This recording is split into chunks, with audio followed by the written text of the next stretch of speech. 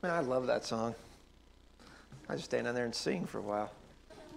Welcome this morning. It's good to have all of you here. We have a lot of visitors here this morning. That's always exciting. Happy Thanksgiving week. That's, I'm sure, why we have a lot of visitors here coming in to visit family. This is such a great week. Are you guys all out of school already? Out of school? See, that's the best. I mean, I'm not out of school, but I guess I kind of am. But this is like, to me, this is the beginning of the holidays. This is the week I can actually start listening to Christmas music out loud instead of in secret like I've been doing since the middle of October. But this is just the best. We have so much to be thankful for. I mean, we are so very blessed. And like I said, this is the beginning of such a great season, a time of thanks, a time of family, a time of just good times. And again, my warmest Thanksgiving wishes to all of you. I hope everyone has a great week, whether you're traveling or staying here or whatever it may be. Hope it's a great Thanksgiving week. If you've ever studied child psychology or child development or human development, I'm sure you're familiar with all the various theories, all the various ideas of how humans develop, from Kohlberg's theories of moral reasoning to Piaget's theories of cognitive development, and my personal favorite, Erik Erikson's theories of psychosocial development. And all of those theories center around the idea that we need to develop an understanding and an awareness of self, of who we are. Or, if you've never heard of any of those and just don't care, like most of humanity, then you've probably either raised a child or have been a child at some point in your life. And you understand the importance of knowing and coming to grips with your identity. Who are you? Who am I? Who am I supposed to be in life? What am I supposed to do in life? Merriam-Webster Online defines identity as who someone is. That's very simple, right? But then it goes on to say the qualities, beliefs, actions, etc. that make a particular person or group different from others.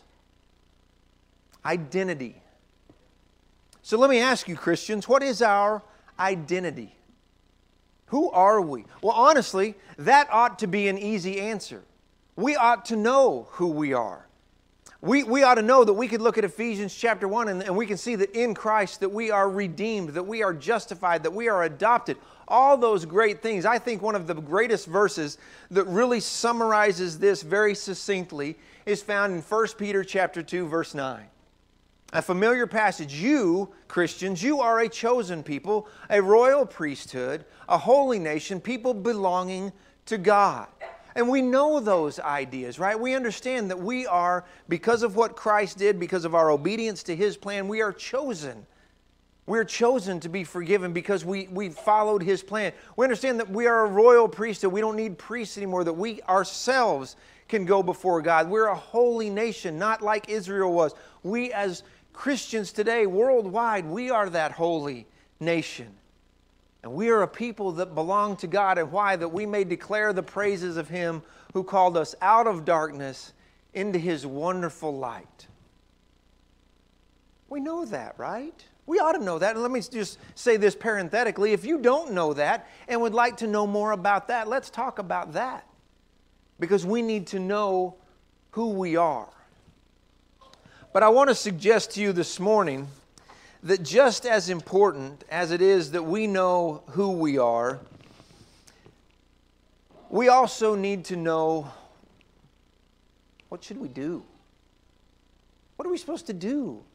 As those people who are justified, called out, adopted as sons, those people who are this chosen people, this holy nation, this royal priesthood, what are we supposed to do?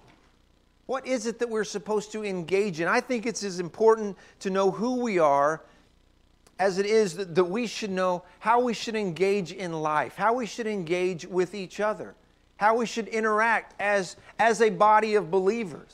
How should we work with each other? How should we engage in our own and in each other's spiritual growth? God put us all in this thing together for a reason. we need to know what we should do about that. I don't know who this person is. Navani Jones, I have no idea. I didn't look it up, but I love this quote.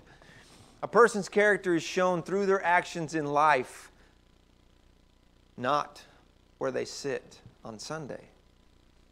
So we need to know how we should engage in life. And thankfully, God has given us plentiful examples of how we should live. What should we do as this body of believers, as this church family, as individual Christians, certainly, but as this people that are called out, this nation. God has told us what we should do. We have so many examples to look at. Let me invite you this morning to open your Bibles to the book of Acts.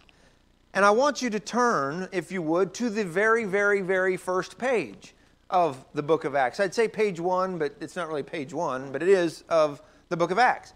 And you might notice that in a lot of your translations, it will say the Acts of what? The Acts of the Apostles, because this is a recording of those that Jesus sent out and what they did. But what I want us to do this morning is look through the book of Acts very briefly, very quickly, so buckle in. But I want us to look at the Acts of the disciples. Those who were the followers of Jesus in the first century, those who we hold up as our model. This is who we want to model. This is who we want to be like. We want to engage in what they engaged in. We want to model those earliest Christians who were so close to the apostles' teaching, so close to Jesus' teaching. How did they live? What did they do? What are the acts of the followers of Jesus? And as we look through these examples, I think we can learn some lessons from how they lived. But then what I want us to do is also look at some ways that we can implement some of those things into our own lives and into our church family life.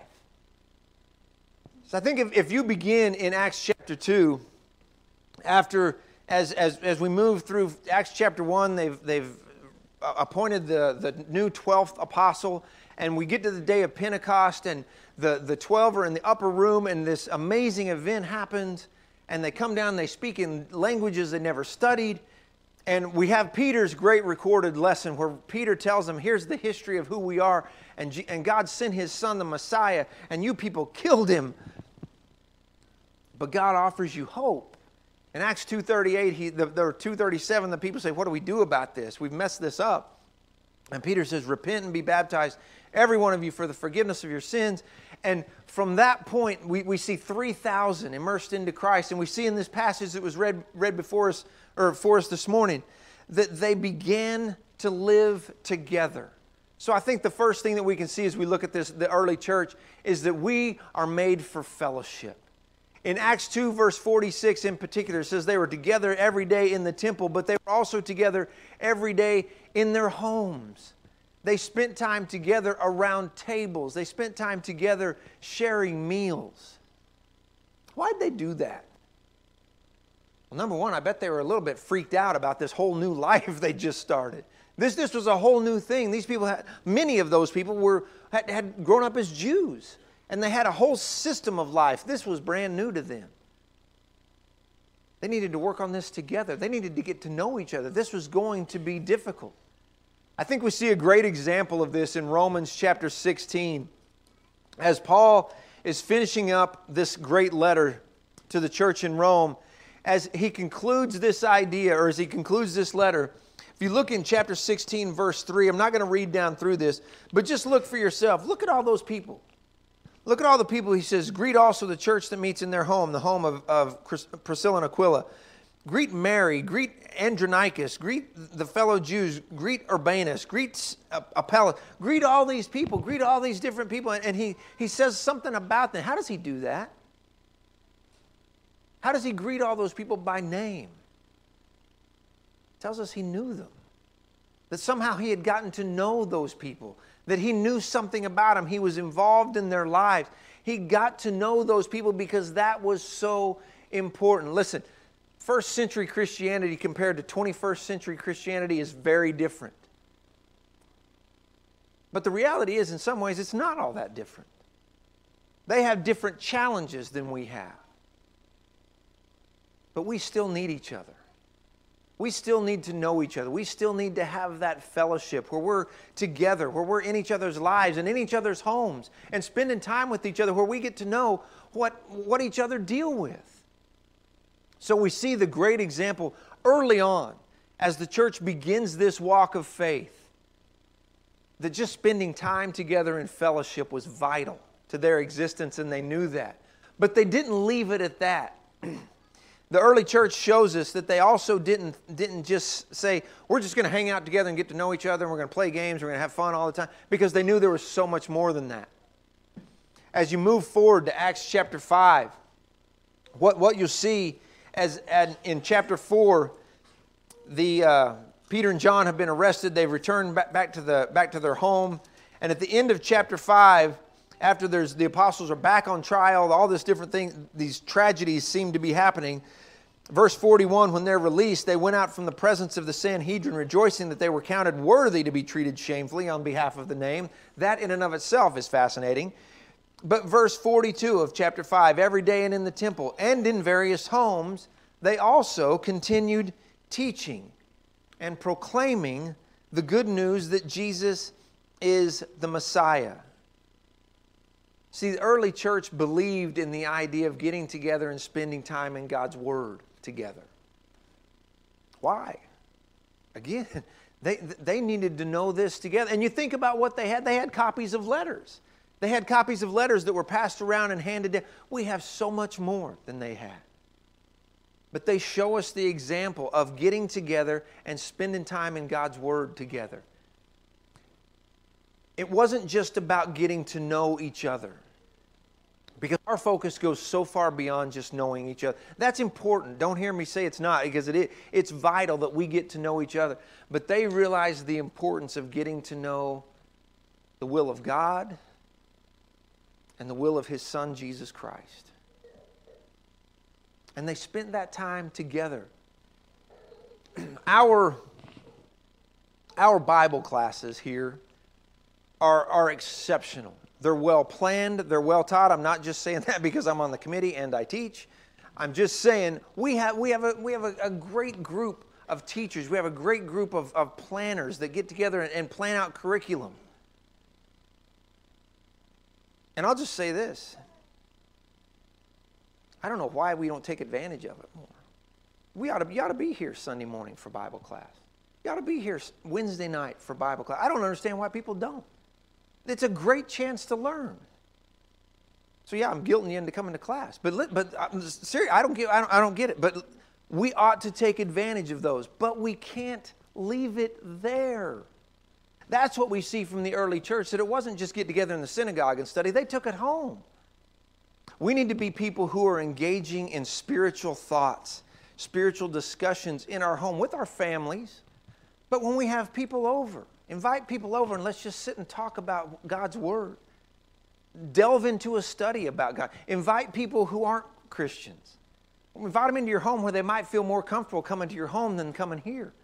And just talk about spiritual things. We see also in Romans 16, in that passage where Paul's greeting all those people, to Priscilla and Aquila, he says, greet to the church that meets in their home. What does that tell us? That they took this home with them. Now, I'm not saying this isn't important, because it absolutely is. Worship together, our assembling together is absolutely vital. It's necessary, it's commanded, and it's good for us. But this can't be it. For us to be healthy, for us to be as healthy as we can possibly be, this has to go home with us. And we need to share in our times of spiritual growth and study together. Another thing that we see from the first century church is that they also had a plan to serve together. In Acts chapter 6, right after that passage, and at the end of Acts chapter 5, Acts chapter 6, the first few verses, we have the section that we kind of refer to as maybe the first deacons. Maybe it is, maybe it isn't, but these are certainly people who were appointed to serve. Look what this section says. Acts chapter 6, verses 2 and 3. The 12 summoned the whole company of the disciples. There's some Hellenistic, some Greek widows weren't being distributed food. So they said, we got to figure this out.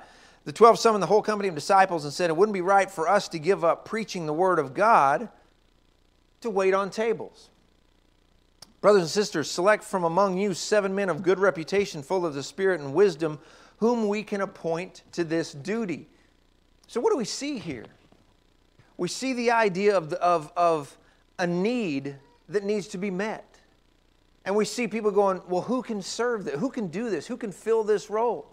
And they saw people who obviously had a gift for it. So there may be times where we need to look for service that we can do. We need to look for opportunities to serve each other, which means, going back to the first two ideas, we have to know each other well enough. We have to know each other well enough to know when there are needs.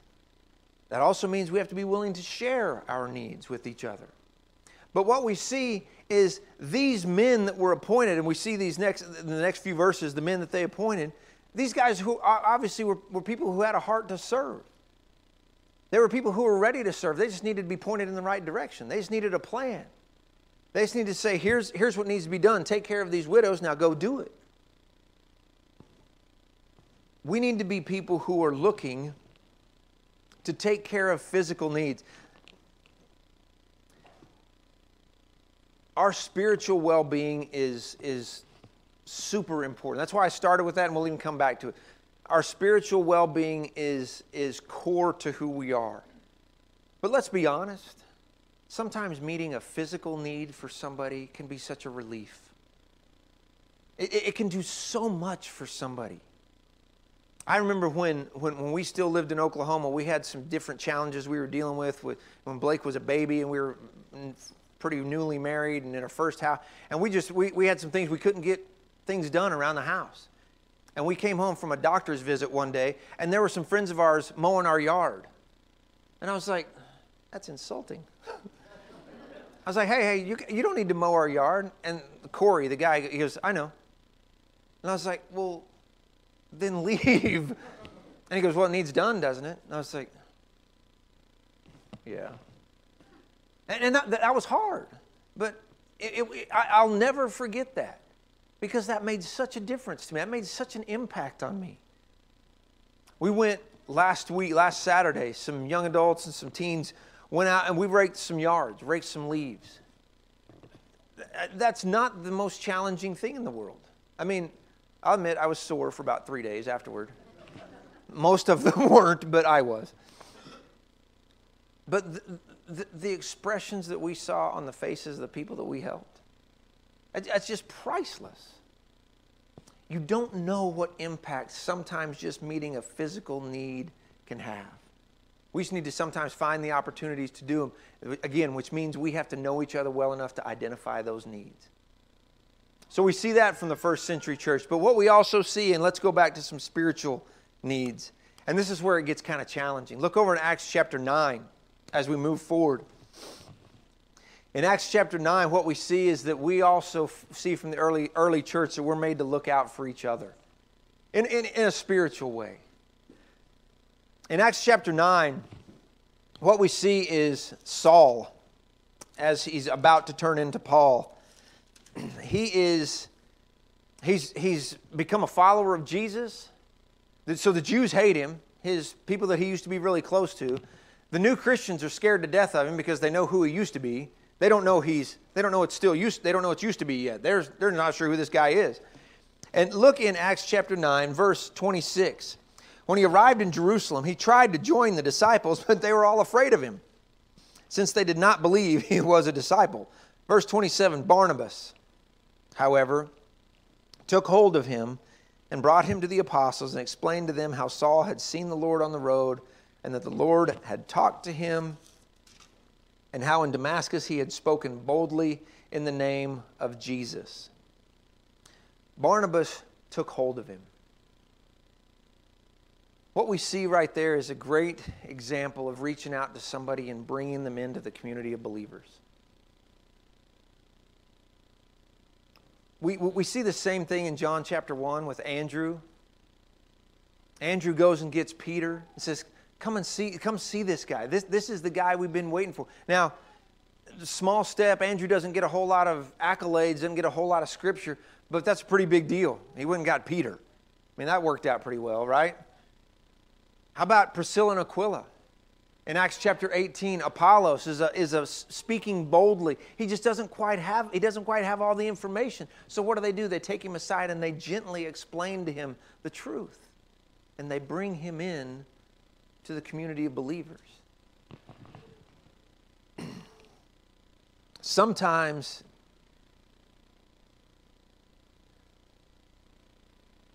this analogy breaks down a little bit, because this doesn't apply necessarily to Paul, Saul.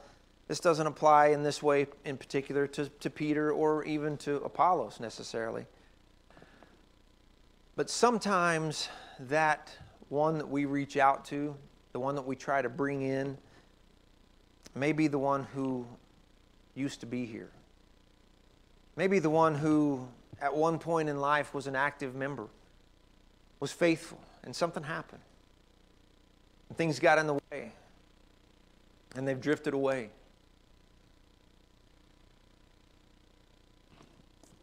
There's a lot of reasons why that happens.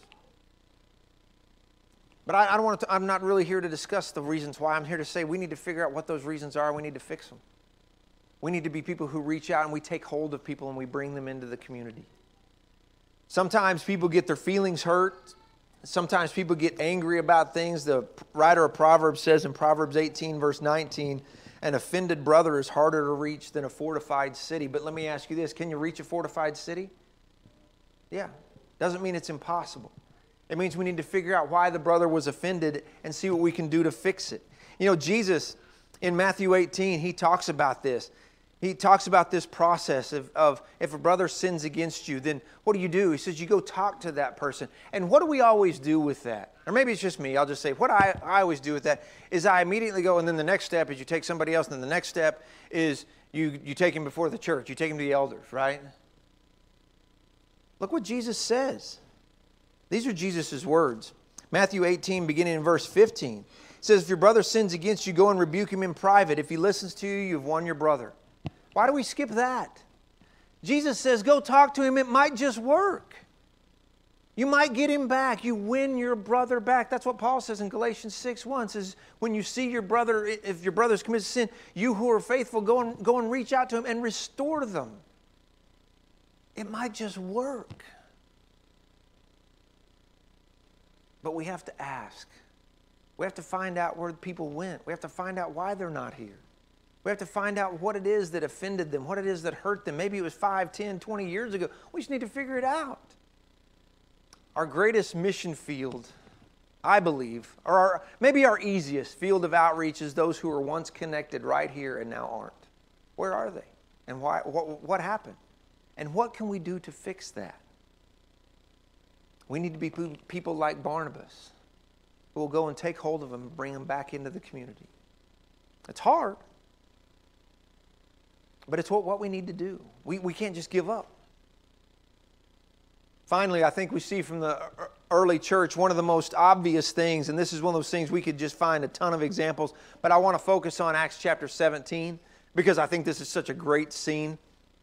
Acts chapter 17, Paul and Silas are in Thessalonica, and they've gone into the synagogue, and people are believing, and people are following them. And in Acts chapter 17, verse 6, I think is where we find what I think is just such a great passage, because the Jews are angry. They can't believe this is even happening.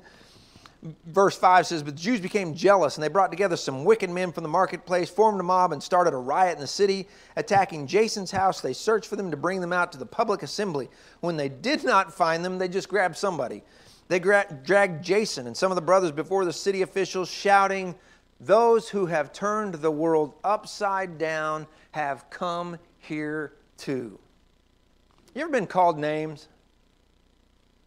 Somebody called, I used to have glasses. I used to have to wear braces on my legs. I got called all kinds of names. That was before Forrest Gump, or so I'm sure somebody would call me that. But it's not very often that somebody walks up to you and tries to be smart and says, hey, handsome. As you go, hey, strong-looking man. You just go, are you trying to? We've been called a lot of things. We've been called people who hate music because we don't use instruments. Back in the day, we were called Campbellites because of our association with Alexander Campbell and that movement. This is what we want to be called. This is a name that we want. Those who have turned the world up, fine, call us that. We've got to be people who are sharing our faith. Turning the world upside down. And I'm telling you right now, we cannot turn the world upside down from these blue pews. I mean, we can pray about it and we can encourage each other to do it, but we have to be out there sharing our faith. We have to be reaching out into the world around us. It's simple to say. We're doing a class on Wednesday night in there. We're talking about sharing our faith, and we're talking about preparing ourselves to know what we want to share. We're talking about dealing with objections, and then we're going to talk about some methods. And we can know all the methods in the world, but if we don't use them, it's pointless. We've got to do this. The question is, how? I mean, you go through these 5 ideas, and some of those are okay, some of those are easier. But then the question is, how do we do this? How do we do all of this? How do we do these acts of the disciples that we see from the first century church? Well, I want to present an option to you this morning. A way we can do this. This is not a perfect idea. This is not a flawless plan. I admit that from the outset. And it relies super heavily on your participation. But I want to spend the next few minutes explaining to you, just very few minutes, I promise, explaining to you and hopefully getting you excited about our new approach to our care groups. I'm so excited about this. And it's silly. I was telling Carrie yesterday, I don't know why, but I'm just all stoked about this. But I honestly believe, I think this can be a game changer for us. Our care groups, we've done care groups for, I believe we started this in 2007, something like that, 7 or 8. And what we've done for years is we assigned every member of the congregation was in a care group. Some of you who are new are going, really? That's part of my point. Every member was in a care group. If you came and decided you wanted to worship with us permanently and place membership with us, we put you in a care group. Some of our care groups have, if you look at the list of people, they're like 60, 70 people. That's overwhelming. And then, but then those groups of 60, 70 people will say, okay, we're going to get together on whatever night, we're going to do this, and 8 or 9 people show up. And that's so frustrating for our leaders.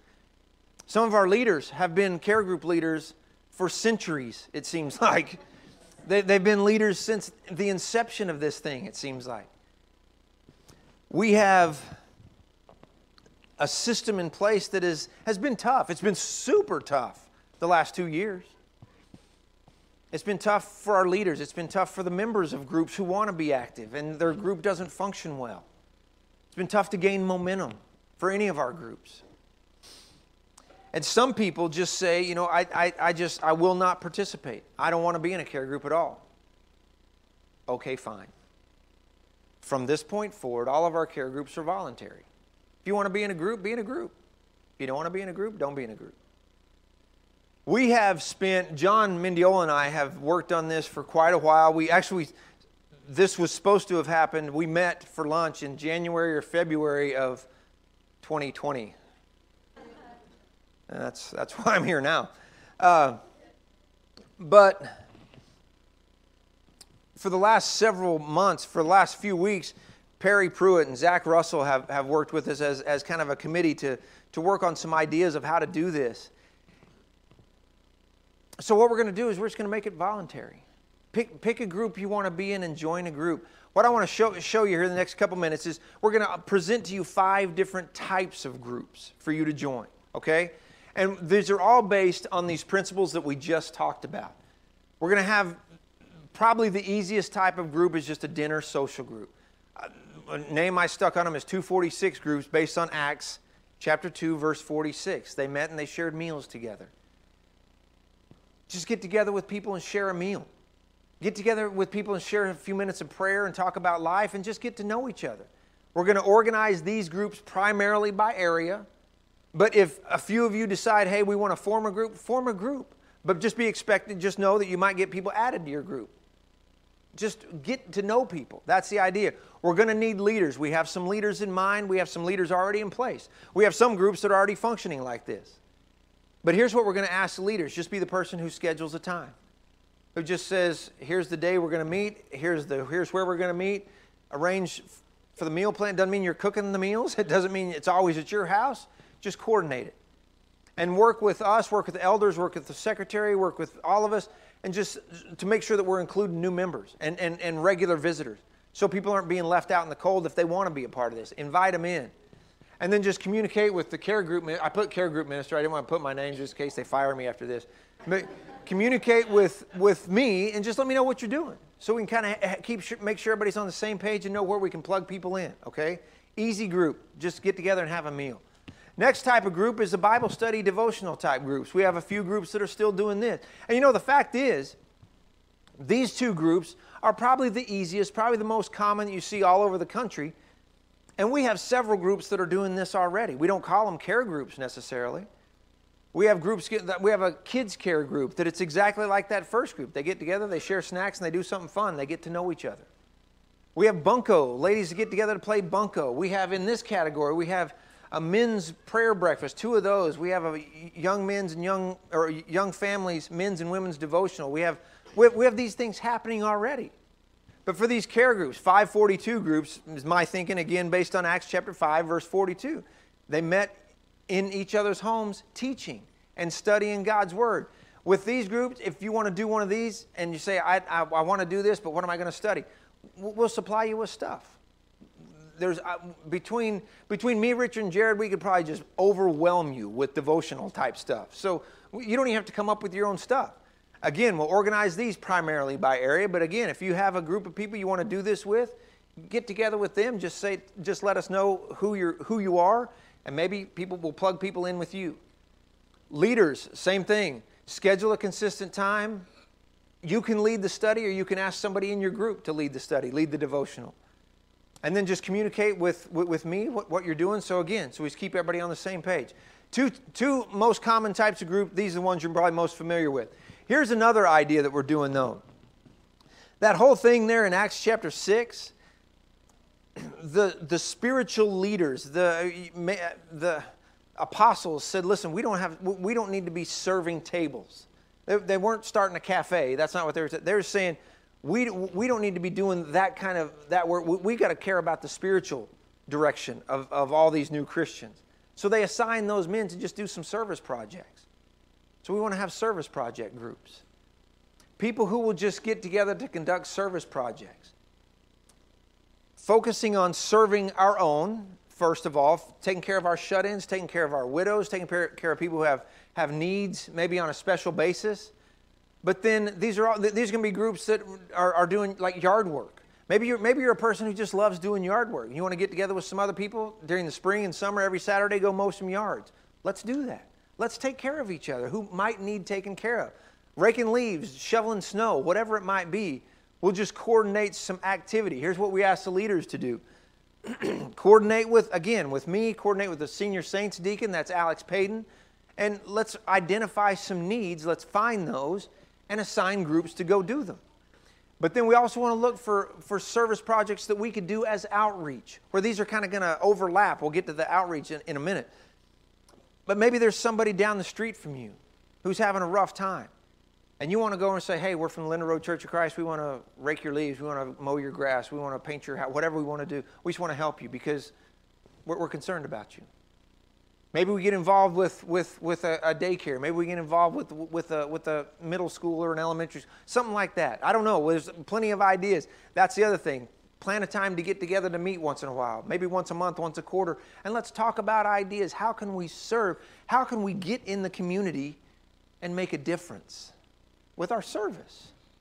It doesn't mean you have to teach a Bible study. It doesn't mean you have to be able to, recite Acts chapter 2 to anybody. It just means you can push a lawnmower or drag a rake around or whatever.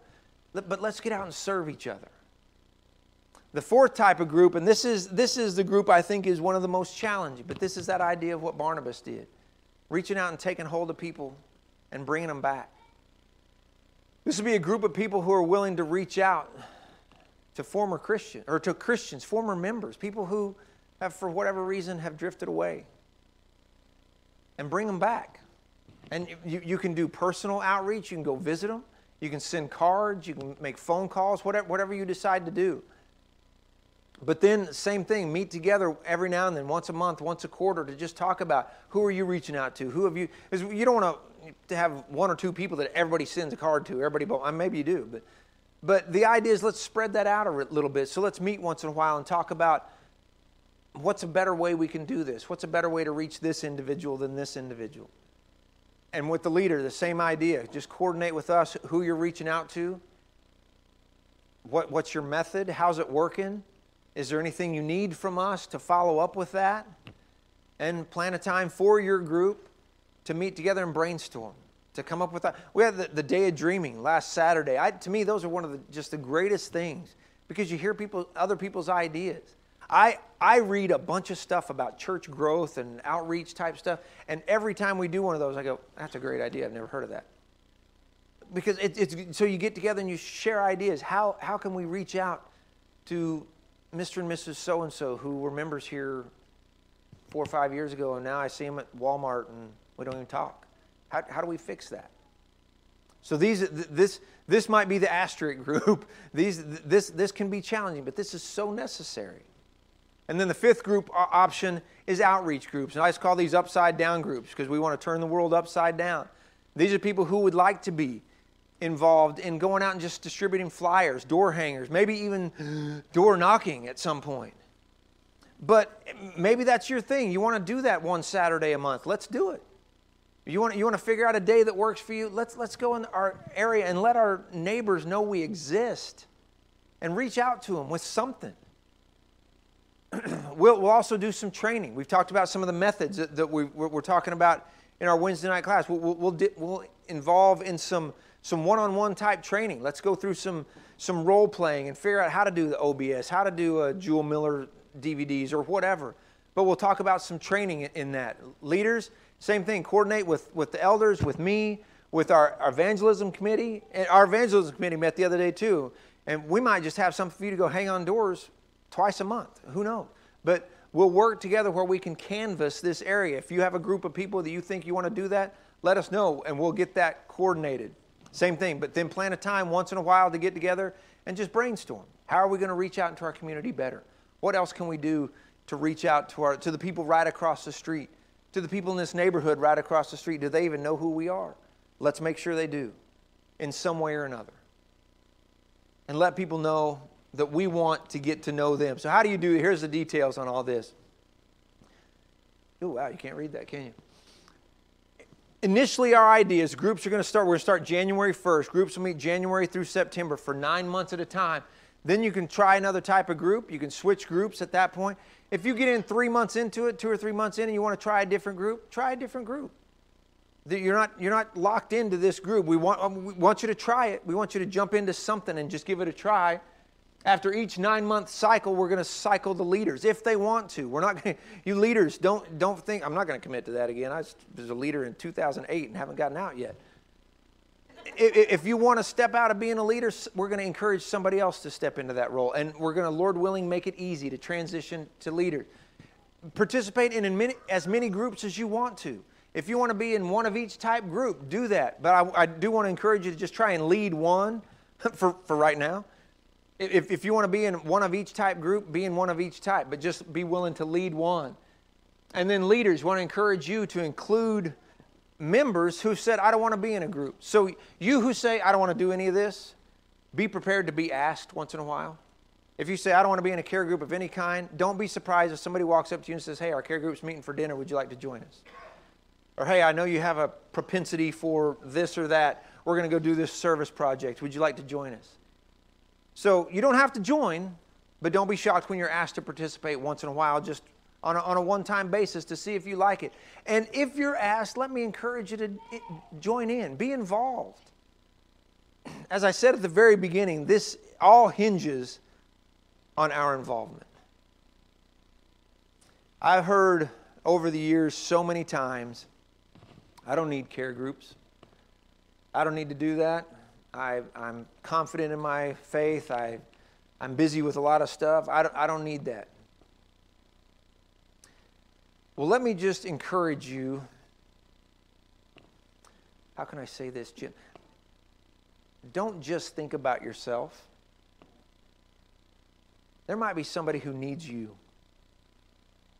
You don't know how much difference it might make if someone invites you to come to dinner at their house and you accept. Somebody invites you to come knock doors or to come hang flyers with them and you say, yeah, I'll try that. You don't know what an encouragement that might be to somebody else. So be willing to step out. Be willing to try something a little bit different. So how do you do this? How do you get involved with this? Well, first thing, if you may have noticed out in the foyer, there's tables out there with sign-up sheets. There's enough space on those sheets for about a 900-member congregation. So sign up. If you want to sign up today, do that. For those of you who are watching online, obviously you're not going to be able to sign up today. But we're going to have the tables sitting out. We'll move them into the foyer probably tonight, or into the fellowship hall probably tonight. They're going to leave them up for a couple weeks. You'll have plenty of time to sign up. If you're not here, for you all at home, text me, 208-891-57. It's like an infomercial all of a sudden. 208-89. I feel like the MyPillow guy. 208-891-5771. Just text me. Text me your name. Say Davison Service, and I'll put you in a service group. Text me Davison Outreach Group. We'll put you in a service group. Just text me. I was going to set up a church teams thing, but I was like, I'll just text me. That's easier enough. So be involved in this. Give it a try. I mean, the main difference in this from our previous setup is you're not going to be assigned a group. You get to pick what you want to do. If you don't want to do anything, you get to do that. But again, don't be surprised if somebody in a few weeks, few months says, hey, come join us for once. Join us one time. I'm so excited about this. I just think this is not my idea. This is an idea that we've worked on literally for years to try and get to this point. But I honestly believe if we engage in this, we can improve ourselves as a body so much. We can impact each other in so many different ways.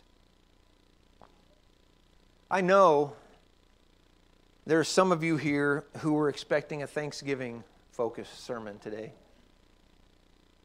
But you know what? That's what this is to me.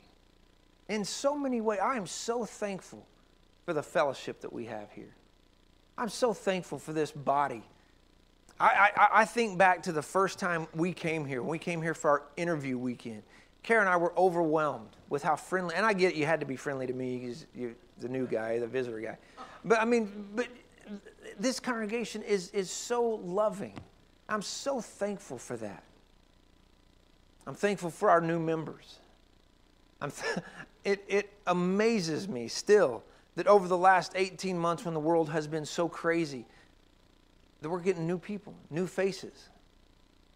And I love that. I love the new energy that new people bring. But we need to engage you. We need to connect you so you're not staying the new person for 5-10 years. So thankful for those people.